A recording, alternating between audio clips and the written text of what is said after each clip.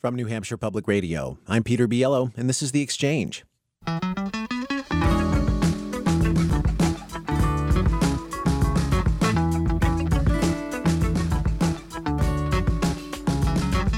For 25 years, Laura Knoy served as the host of this program, interviewing people from all walks of life: state politicians, working parents, people in recovery from addiction, people on their way to the presidency.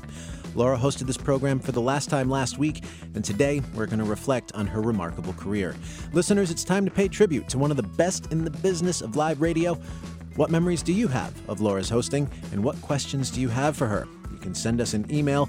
The address is exchange@nhpr.org. You can post on our Facebook page at NHPR Exchange. It's all one word.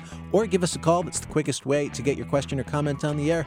Our number is 1-800-892-6477. That's 1-800-892-6477. Laura, thank you very much for being on the program today. You're sitting in my chair, Peter.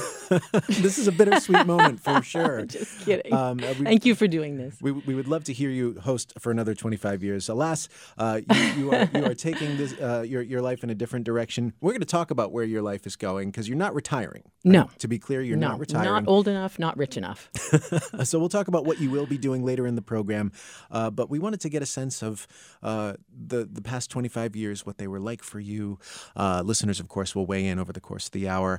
But we wanted to start by going back 25 years and learning about the Laura Knoy of 1995, 1996. So what were you doing shortly before joining NHPR? I was a weekend newscaster at NPR, so that was my sort of salary job. And then I had a really robust freelance business doing mostly reporting for NPR and the CBC, Canadian Broadcasting Corporation.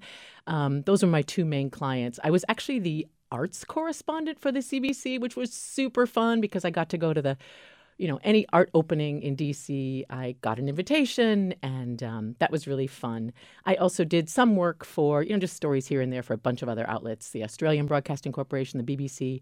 But mainly I was weekend newscasting and freelance reporting for NPR and CBC. Okay, so you were in DC at the time. How did you end up getting to New Hampshire? How did you make that transition? Yeah, well, and most people know I'm from New Hampshire. I graduated from Keene High School. And I was just, I was like in my early 30s. And I thought, boy, it'd be nice to just have a big change. And as you know, Peter, I'm a big outdoors girl. So love the camping and the hiking and the swimming and all that. So I was thinking, well, maybe there's something in New Hampshire for me. So I called Mark Handley, who was the president of NHPR at the time. And I said, what you got, Mark? What are you thinking? And he said, well, why don't you come up and be a reporter? And I said, well, I've kind of already done that, but thank you. But and to this day, Peter, I don't know what made me say this, but I said it. I said, if I had my own show, that might be different. I might consider. And he said, well, I'll get back to you on that. So you said it kind of as a lark, like, oh, yeah. Yeah, I don't know. Maybe It you'll just give me a show. It's just, I don't know. And because I'd done some sub-hosting for Diane Rehm. No, not Diane Rehm at that point. That came later. But WAMU had another show, an evening show, and I had subbed for that show. And I'd subbed for Performance Today, which was an NPR music show, right? Yep. So anyway, it just came to mind. He said, I'll get back to you. And 9 months later, I was still away on my honeymoon. And Mark Handley was trying to reach me, and he couldn't find me. So finally he called my dad, who obviously has the same last name. And he said, where's Laura? And my dad said, well, she's still on her honeymoon because my dad is a minister. So he had married us. So he said, I just married them a week ago. They're still in their honeymoon. As soon as she gets back, I'll have her call you. So the rest is history. That's exciting. Okay, so was there a long build-up and development of The Exchange as a show, or did it come together? No. Okay. How did it happen? No, not 25 years ago. No. I came up in mid-July to just kind of do a little pilot. We did a couple days worth of a pilot. And then they said, let's do it. And we hired Scott McPherson to be the first producer of the show. And Scott and I had 2 weeks to get together. 2 weeks? 2 weeks.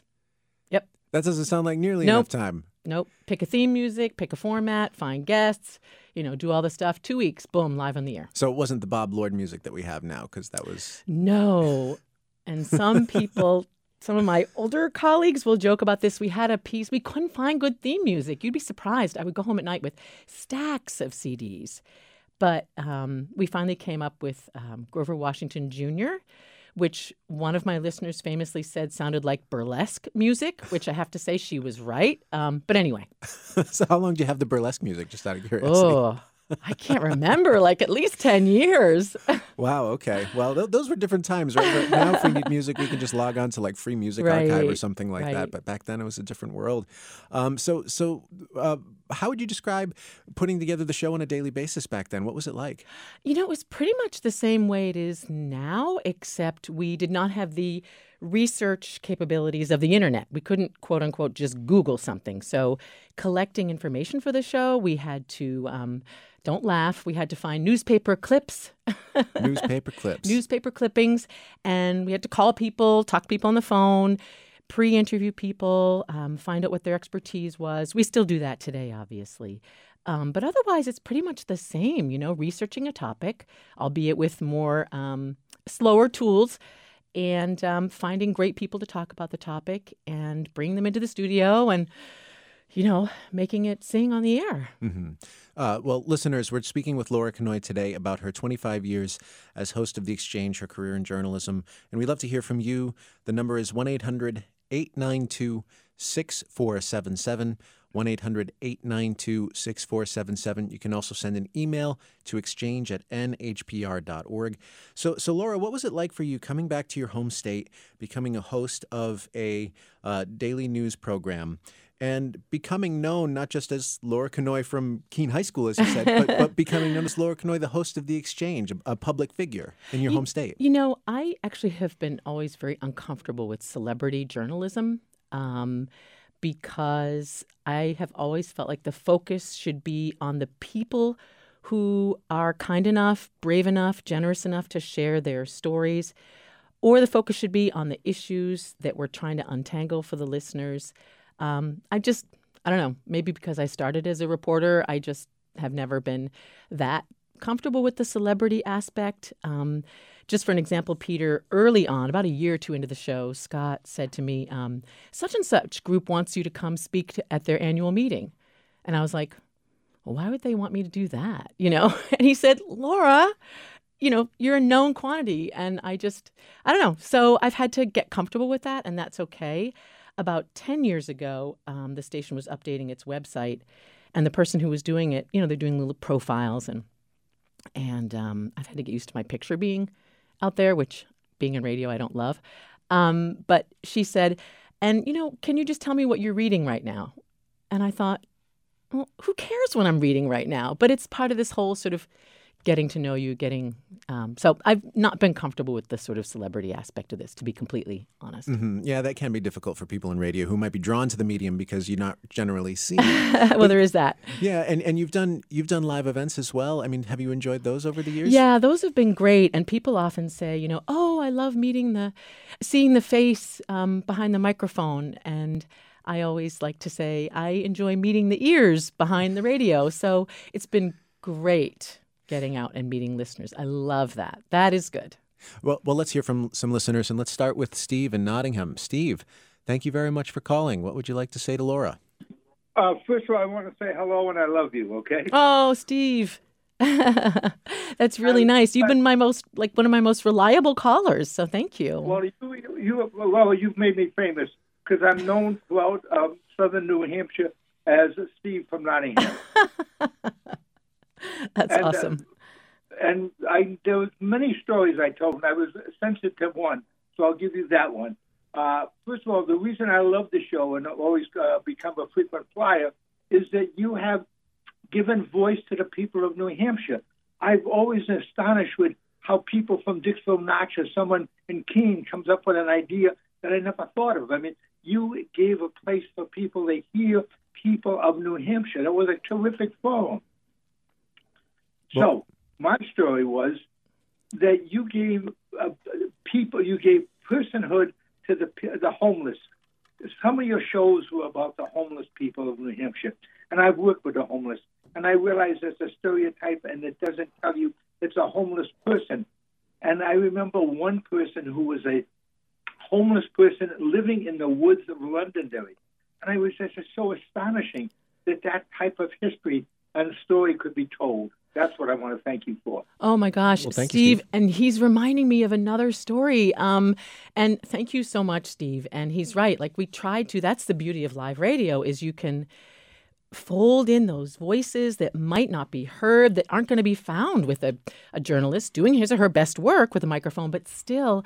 And I remember once we did a show on, I think it was voter ID and stricter voter ID requirements. And a guy called who was homeless, did not have an ID. It was summertime, so he was living in a canoe on the Merrimack River. And he said, where am I going to get an ID? I don't have an address. I live in a canoe on the Merrimack River. I've never forgotten that story. So, Steve, thank you for reminding me of those stories. That's great. Yeah, Steve, thank you very much for your call. Laura, we also get this email from Michael who says, my students and I will always remember Laura so graciously interacting with us after the 2018 gubernatorial debates hosted at our college. She was on point as the moderator, and my students learned so much from her that day, which was evident from their individual reflection papers about being part of the event.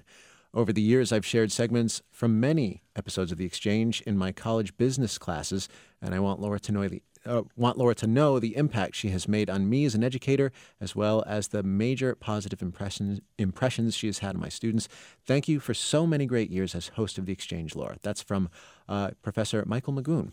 Well, that's great. And in addition to providing a voice for the overlooked, as Steve said, I hope that we've provided an educational forum for, anybody, but I love that comment from a student, from a professor, because I do feel like the show has been, a massive education for the state. So that's great.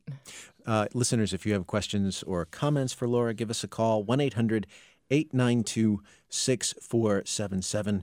I want to spend a little more time, Laura, talking about the way you went about doing your job, and one of the ways you did it is that you were doing your job while also raising a family. What was that like for you? Ooh, how much time do you have? I mean, anyone who's, tried to work a demanding job and has had kids will know this feeling. And Peter, it's never good enough. So you're either never good enough as a parent or you're never good enough as a professional. And, as a parent, I never went on a single field trip. Sometimes my kids would say, Mom, how come you never go? Susan's mother goes. Well, sorry. I never contributed to volunteer efforts at the school. I might have flung some, grocery store cupcakes at the bake sale.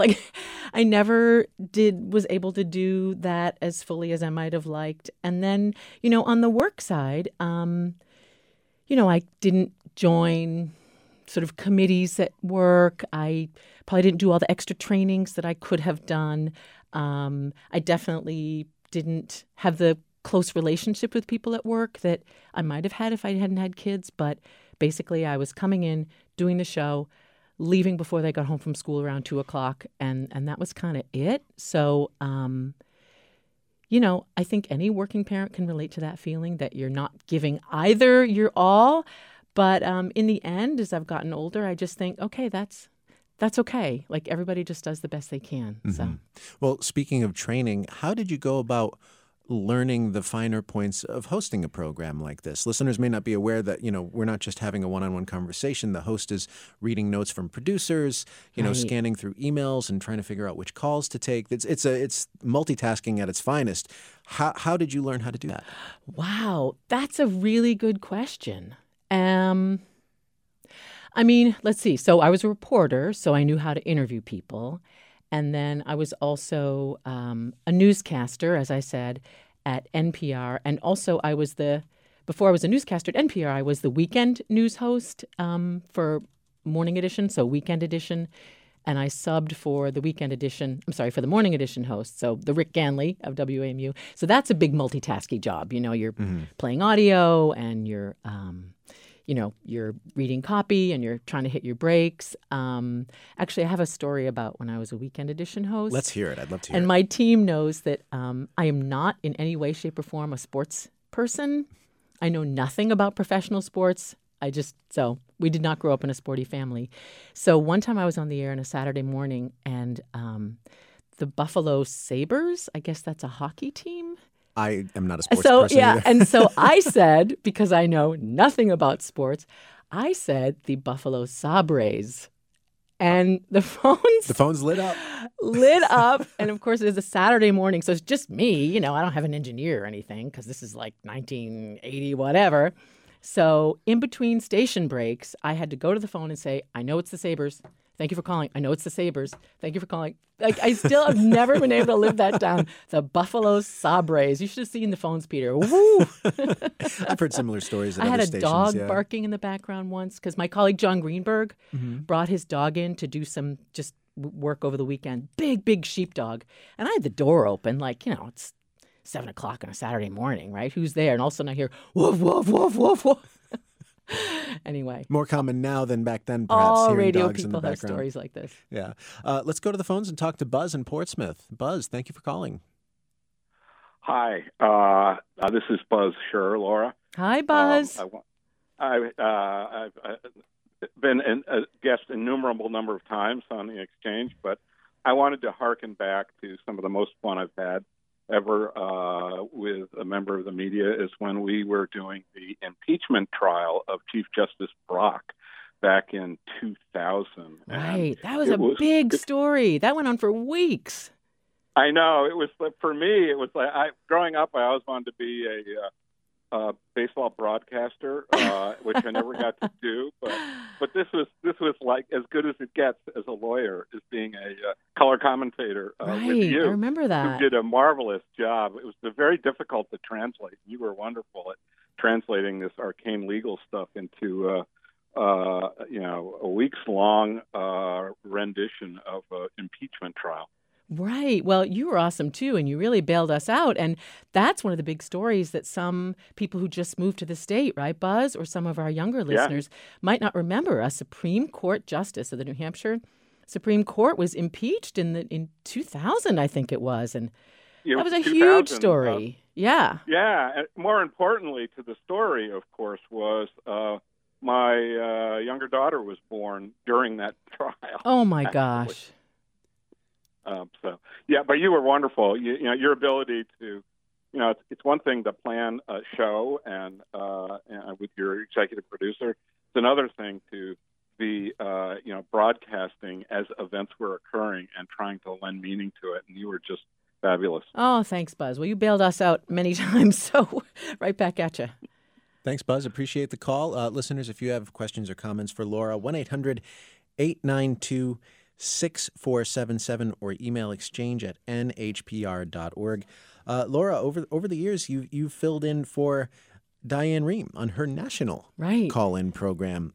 What was that like? Wow. Well, first of all, it almost felt easier because she has a huge team, and my team is small but mighty. So she has a huge team. Also, when I was down there, I was not also trying to be a mother at the same time. So all I had to do was work. So in one sense, it felt easier. But she does 2 hours. So obviously that's very challenging. So, Do you get it was more exciting. nervous with a bigger audience like that? Does that have any impact, or are you just and the microphone and the audience? No, doesn't matter how at many some people? point it's just a microphone and a studio, and you're not really cognizant of how many people are listening. I see. Okay. We get this note from Brad Cook, chair of the New Hampshire Ballot Law Commission, who says, Laura Knoy has been one of the gems of New Hampshire over these 25 years. Her contribution to civil discourse and her neutrally asked questions, allowing for informed answers, and her ability to follow up with good probing questions to pin down interviewees, not allowing them off the hook, have been very professional journalism. Her programs on voting and civic engagement and her work with the Rudman Center at UNH School of Law will be remembered and missed. It is too bad, Brad continues, that NHPR is not continuing the program, especially the Friday News Roundup, as that is a unique service in our state. Best wishes to her on her next adventure. That's the note from Brad Cook. Thank you very much, Brad. Appreciate the note.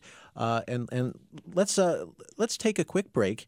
But when we come back, we'll continue speaking with Laura. She hosted The Exchange for 25 years. She stepped down last week. The show is ending at the end of this month. And after break, we'll talk about some of her encounters with presidential candidates and other interviewees of note. So listeners, what questions do you have for her? Email exchange@nhpr.org or call 1-800-892-6477. That's 1-800-892-6477. This is The Exchange. I'm Peter Biello. We'll be right back.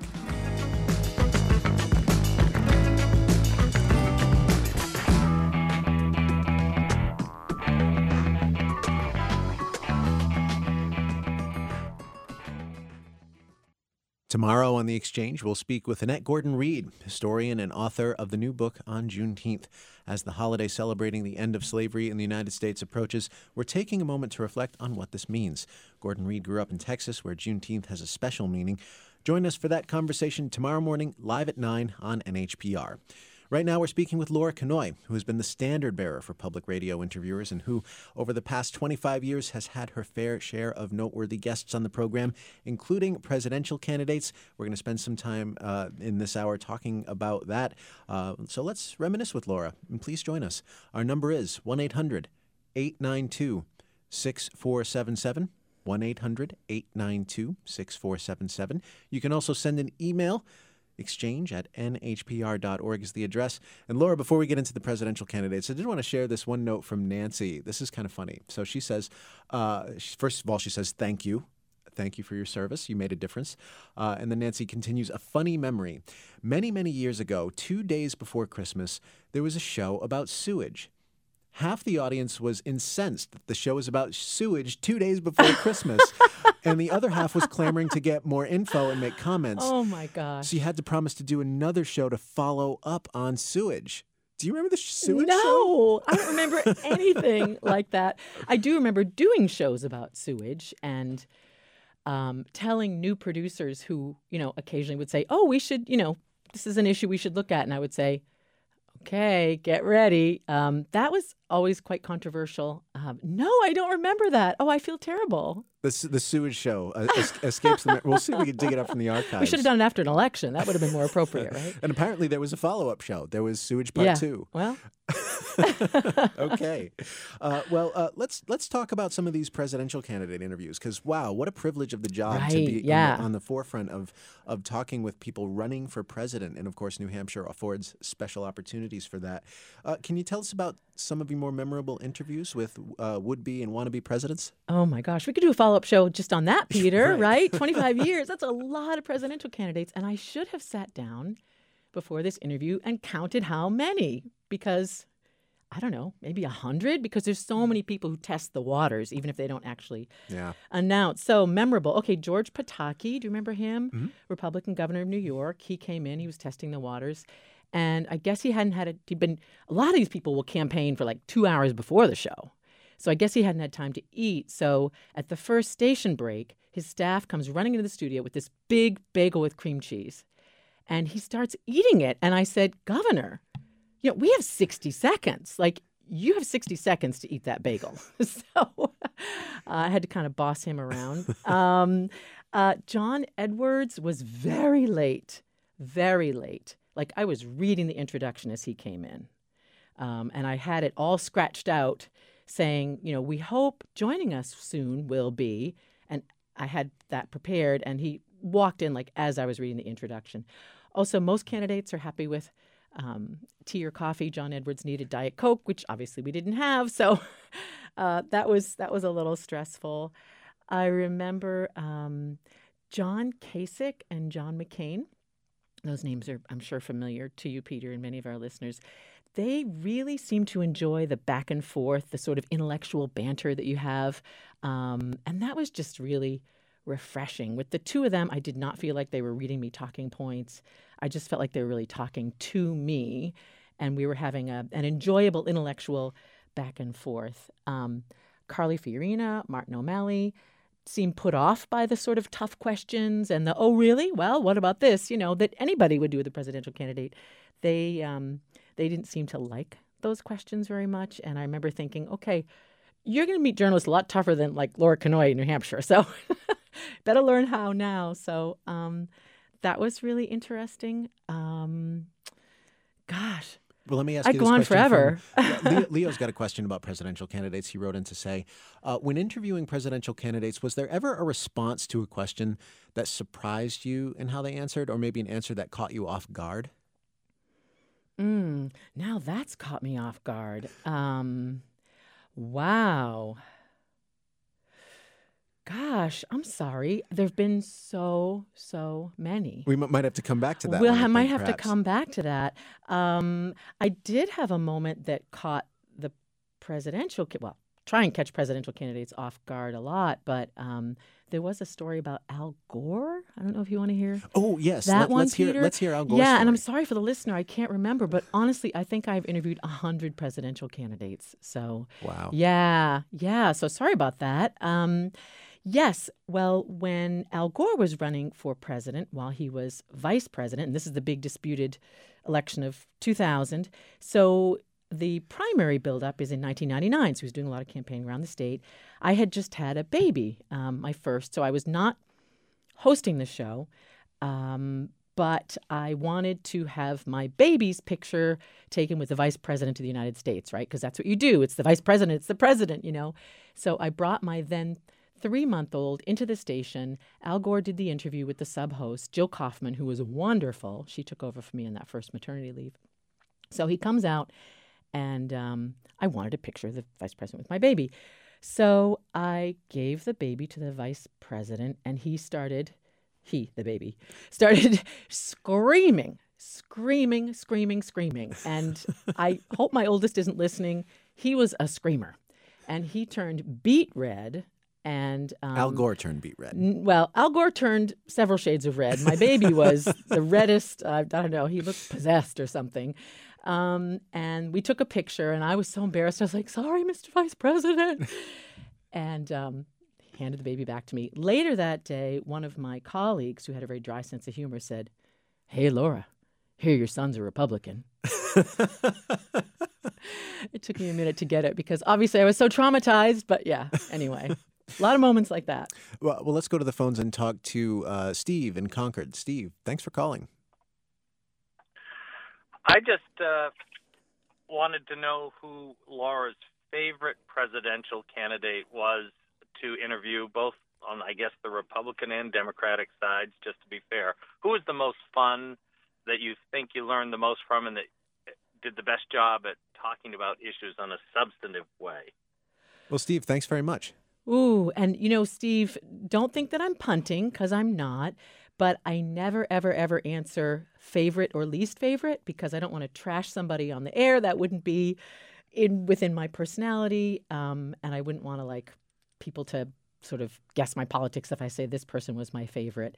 I will say, as I said earlier, that John McCain was a real pleasure to interview, and you really felt like you were talking to someone who was listening to what you were saying and responding to what you were saying and considering what you were saying, not just going, talking point A, talking point B, talking point C. So that's one that stands out. I also interviewed John McCain 4 times, twice during his first attempt and twice during his second attempt. So that's one that jumps out, Steve. But gosh, on the Democratic side, I've interviewed so many.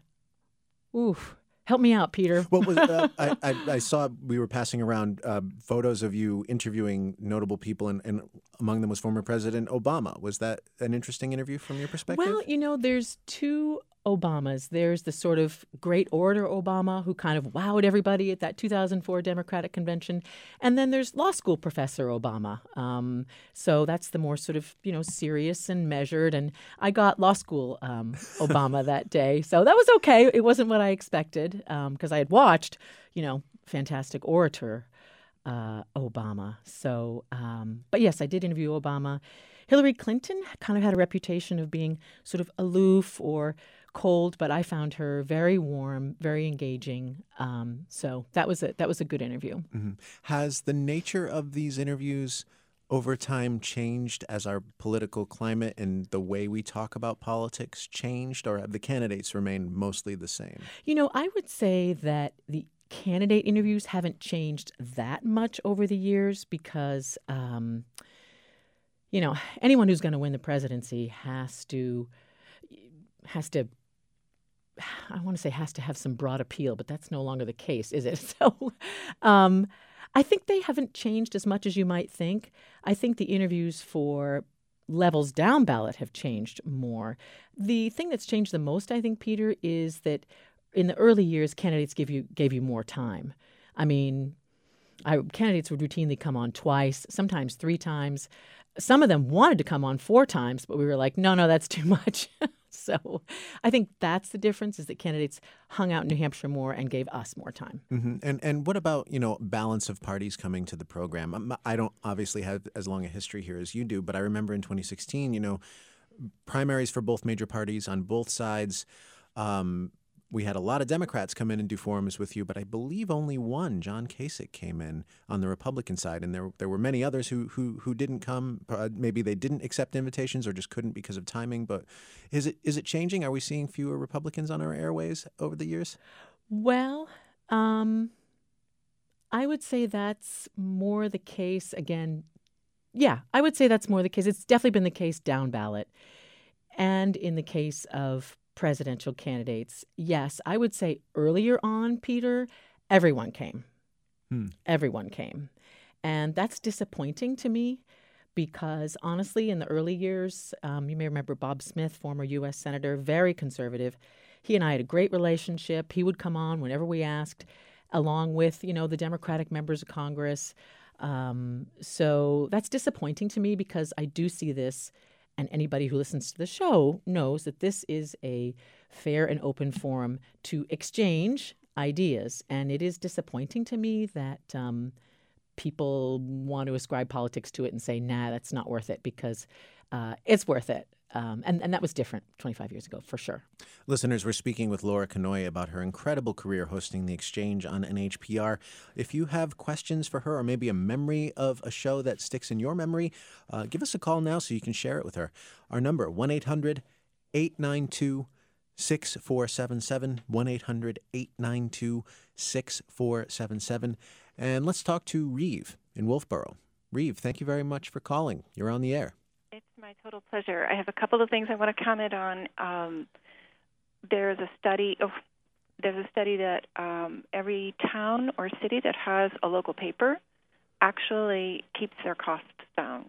And it's because everybody's able to keep their eye on the elected officials and be informed and be a community and be brought together. And that's what I feel as though the Exchange has done for us for all of these years, that I feel like you did that for all of New Hampshire.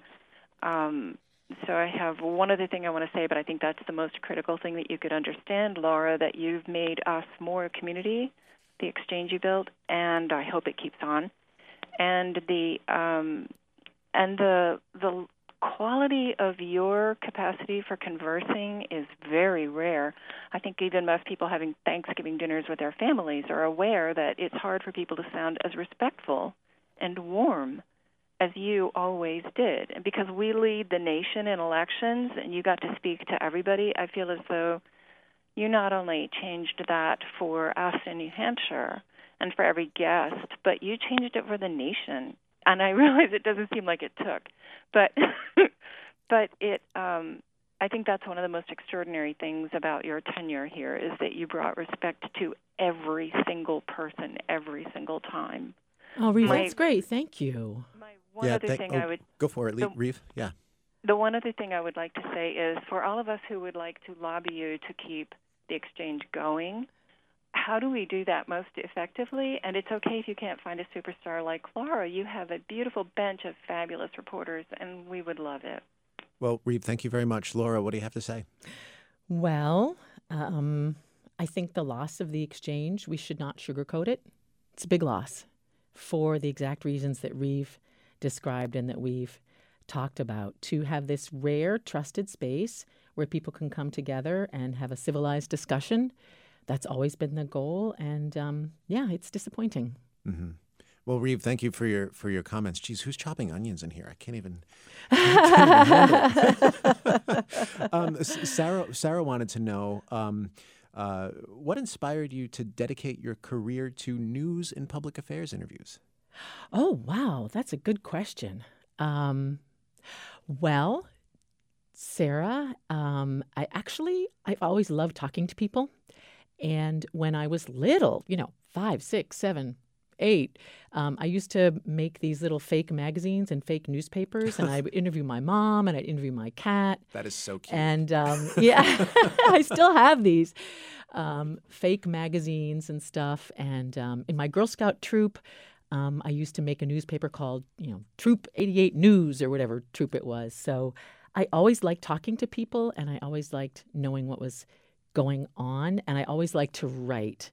So I guess those three things kind of converged. So, yeah, it's a good question. And Carol in Peterborough writes in saying, is there an issue or a show idea that you really pushed because it was important to you or you thought it was a great idea and the producers never went for it?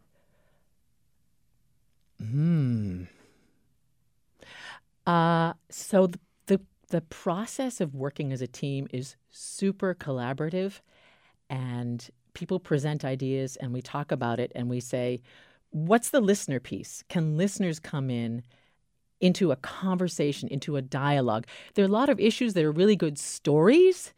They might make a great 10-minute piece or 5-minute piece on Morning Edition, but you can't create a dialogue or conversation about them. So, sure, I mean, everybody in our meetings would present ideas, and 8 times out of 10, everybody would say, yeah, that's a great idea. But, 2 times out of 10 ideas, mine included, the rest of the team would go, not really hearing it. So, sure, there were times when, the producers would say, no, I'm not really hearing it. And upon reflection, I would say, yeah, they're right. I mean, we have such respect for each other as a team. So why would I put something on the air where my trusted, incredibly smart, hardworking producers said, no, I'm not hearing it? I would say, okay, they're right. Mm-hmm. Let's go to the phones again and talk to Nick in Pembroke. Nick, thanks for calling. You're on the air. No problem. Hi, Laura. Thank you. I just want to say congratulations on your next phase of life, and thank you for all the other years of shows.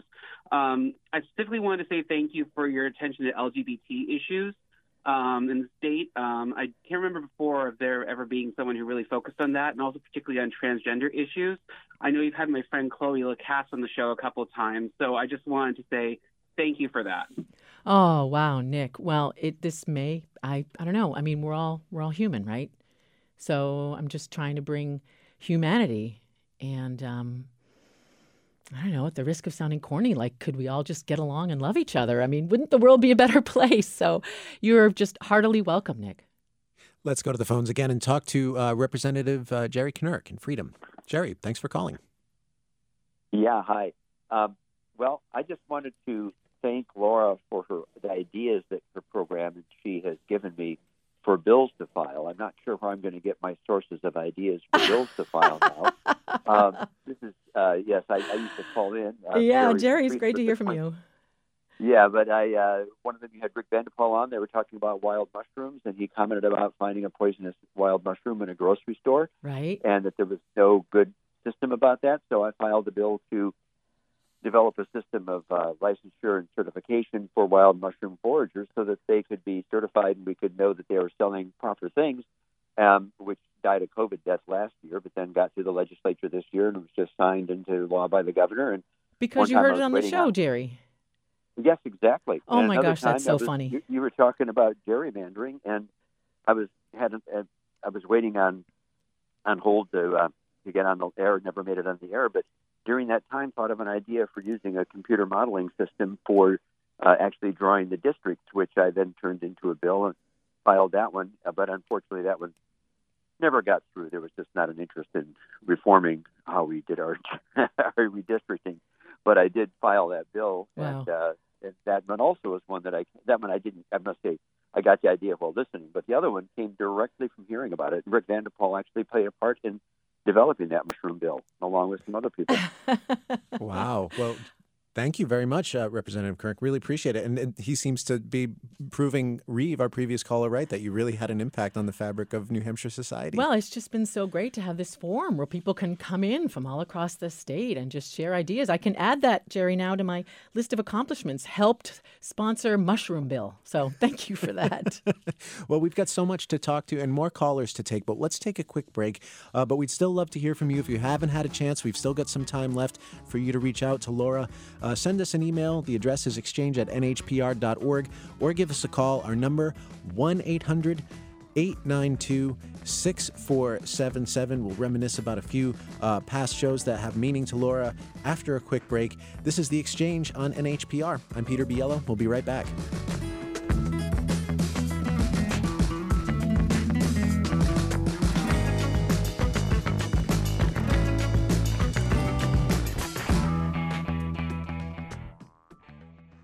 This is The Exchange on NHPR. I'm Peter Biello, and we're speaking this hour with Laura Knoy, who is no stranger to this hour on NHPR.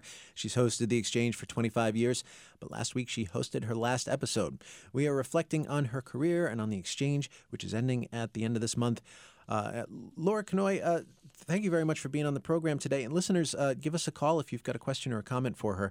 1-800-892-6477.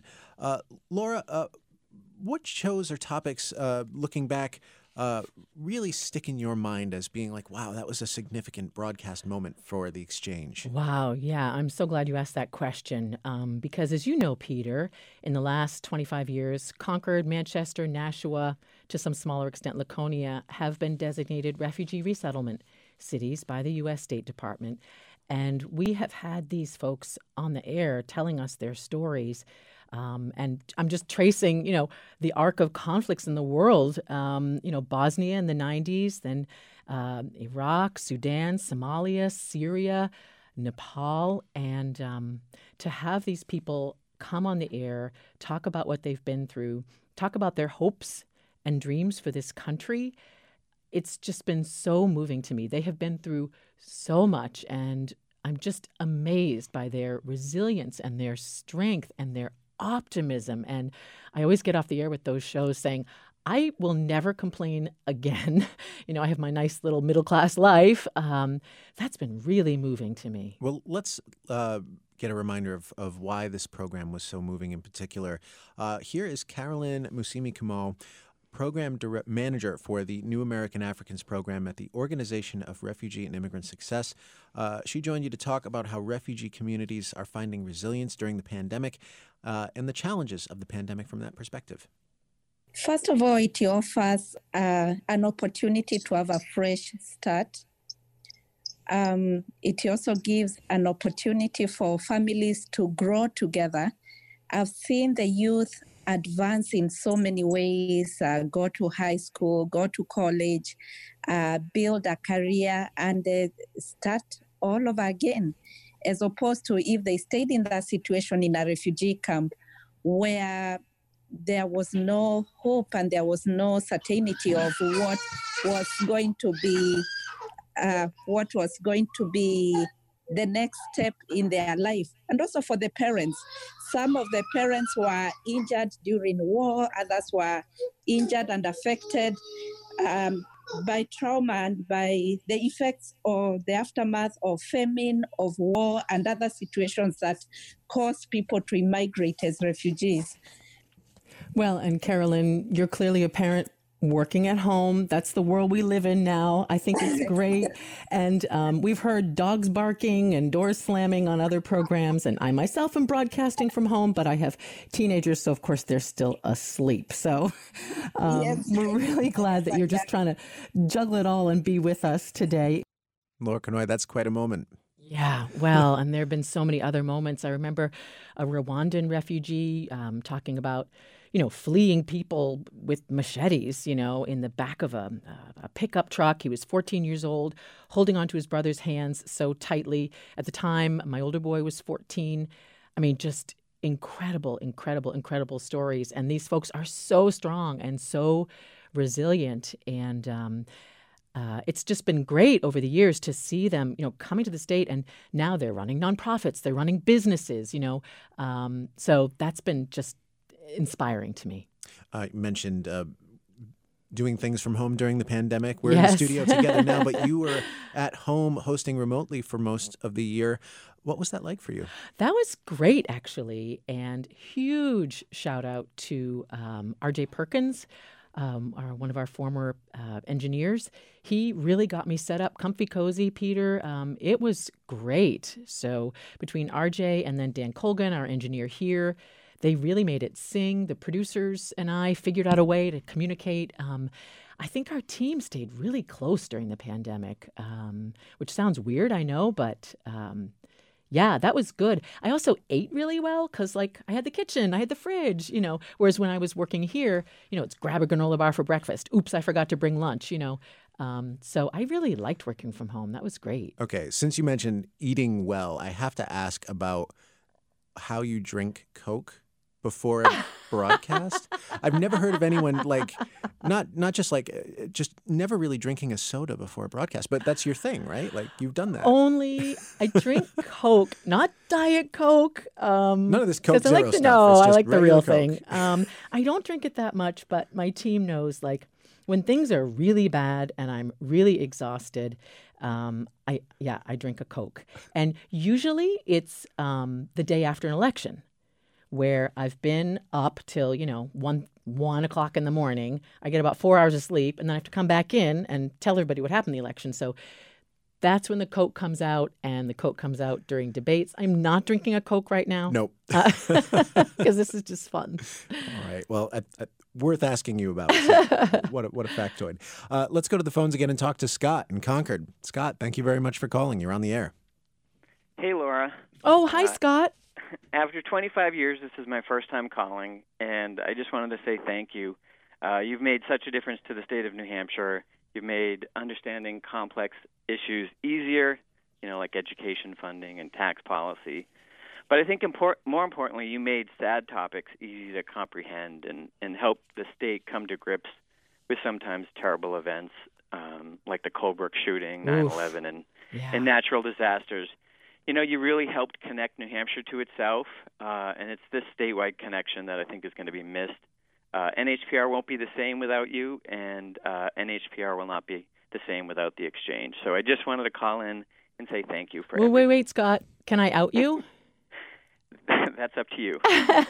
This is Scott McPherson, the first producer of The Exchange. Scott and I started the show together, just the two of us, 25 and a half, right, Scott, years ago. And, Yep. It was just you and me, and we got it on the air in 2 weeks, and we made it work, didn't we? So thank you right back at you, Scott. It's really great to hear from you. And I should say not every show was as high-minded as tax policy, and there was the bagel show and the kayaking show and a few cooking shows. Yep. But we made it work, and I think it's going to be missed. And I'm not just saying that because I was there at the beginning. Right. I'm saying it because I think it was a service to the community well after I left the show. But you remained, and you made it just a daily part of my listening as well. So. Oh, Scott, that's great. And Peter, what he says is it's so relevant. Like, the show doesn't always work. I mean, that's kind of, in a way, hosting a live show is good for your general attitude towards life, because there's no way you can have a show 5 days a week live that's going to be perfect every day. It's just not. And, Scott mentioned some of the goofy shows we did, especially a show about bagels. What were we thinking? But so it doesn't always work. But then you just kind of pick yourself up and go, okay, it'll be better tomorrow, and you just have to keep plowing through it. It's a good metaphor for life, actually. Wow. Well, thanks for the call, Scott. Really appreciate it. And to his point about making sad topics compelling radio, I mean, Laura, what frame of mind do you put yourself in to make sure that those topics are addressed with the kind of tone and approach that seems appropriate? Well, we obviously don't gawk or go into salacious, gory details.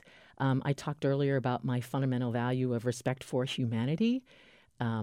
I too easily put myself in that position. I mean, when there's a shooting at a school, I'm that parent. I mean, I can 100% put myself in that position. And it actually makes it really hard to host those shows, because I just feel terrible for those people, and I feel terrible that those things happen. So I try to approach it that way. Mm-hmm. Let's go to the phones again and talk to Representative Munji Pudi of Nashua. Thank you very much for calling. You're on the air. Thank you. Laura. Namaste. And you have been such a great voice in our community. And, I commute from Nashua to Concord, and you were my companion. Your show was my companion when I went up to Concord. And especially what rings in my head is the time you hosted the roundtable about the opioid addiction and how each community is responding to in Nashua Public Library. Oh, right. We did a live event down there. Right. Yes, Go ahead. Yes. And you were so, your compassion, your humanity, your core values come through. And to engage that kind of a dialogue and engage people in the community. It was very powerful. Another fun event for me was when you were at Pego Hodes' surprise party in Concord, then Congressman Hodes' wife. And, and I said, oh, this is Laura Knoy. Oh, she's the real person. And I heard your voice. Surprise! And it was I felt like I met a friend. Yeah. It's kind of like when you're a kid and you see your teacher at the grocery store and you think, do they not live at school?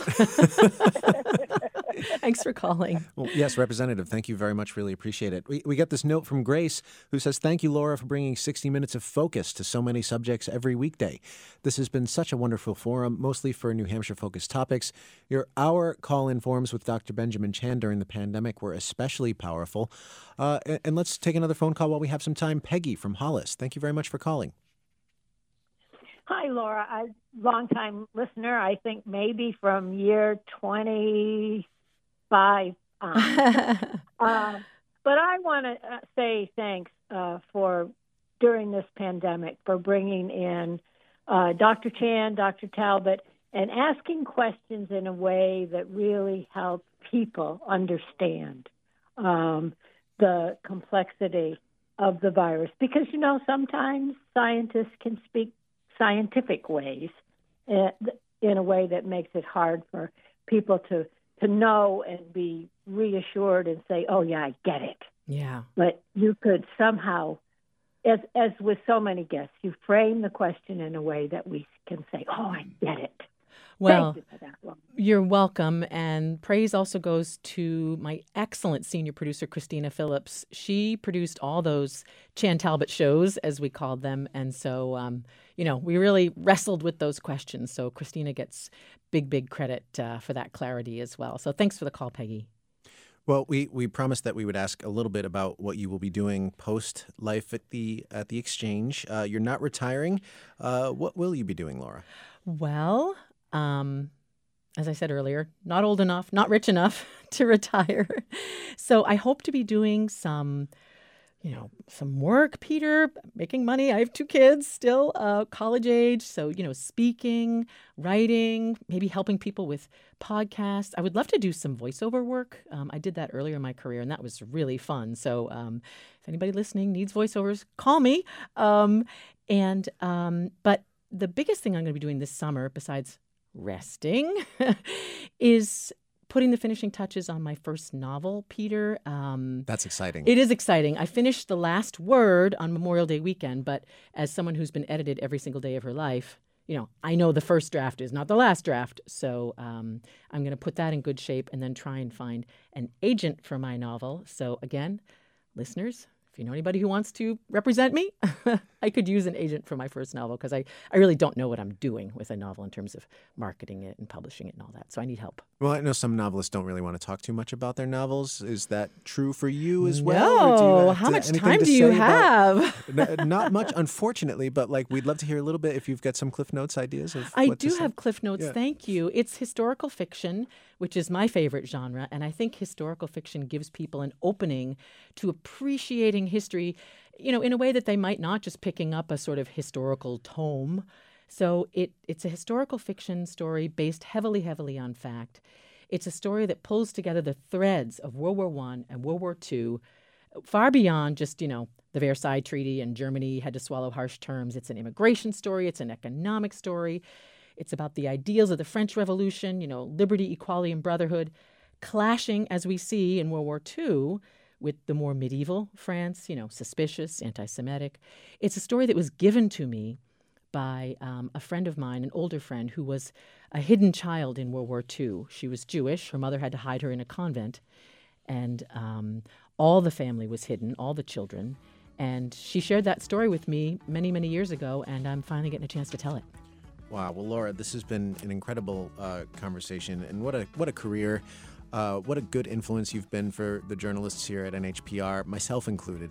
We're very grateful for you. Thank you so much for everything you've done for NHPR and for New Hampshire. Well, Peter, I want to say thank you for being my #1 backup host and for taking the roundup when I was too tired to do 5 days a week a couple of years ago, and for just making it sing every week. You've just been an awesome colleague. And I want to thank my team, too, my exchange team. You know I love you, and just super happy to be able to work with you. That's very nice of you to say. Thank you very much, Laura. The senior producer, Christina Phillips, produced today's show, and the show's producers are Jessica Hunt and Jane Vaughn. The engineer is Dan Colgan. Michael Brindley is our program manager, and our regular theme music was composed by Bob Lord. Reach out to Laura through nhpr.org. If you've got more to say, you can also comment on our Facebook page, NHPR Exchange. I'm Peter Biello. Thank you so much for listening.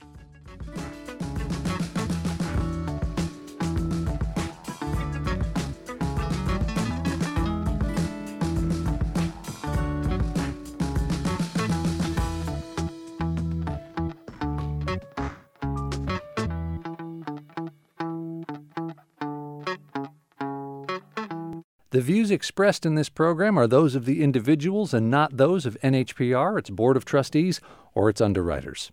If you liked what you heard, spread the word. Give us a review on Apple Podcasts to help other listeners find us. And thanks.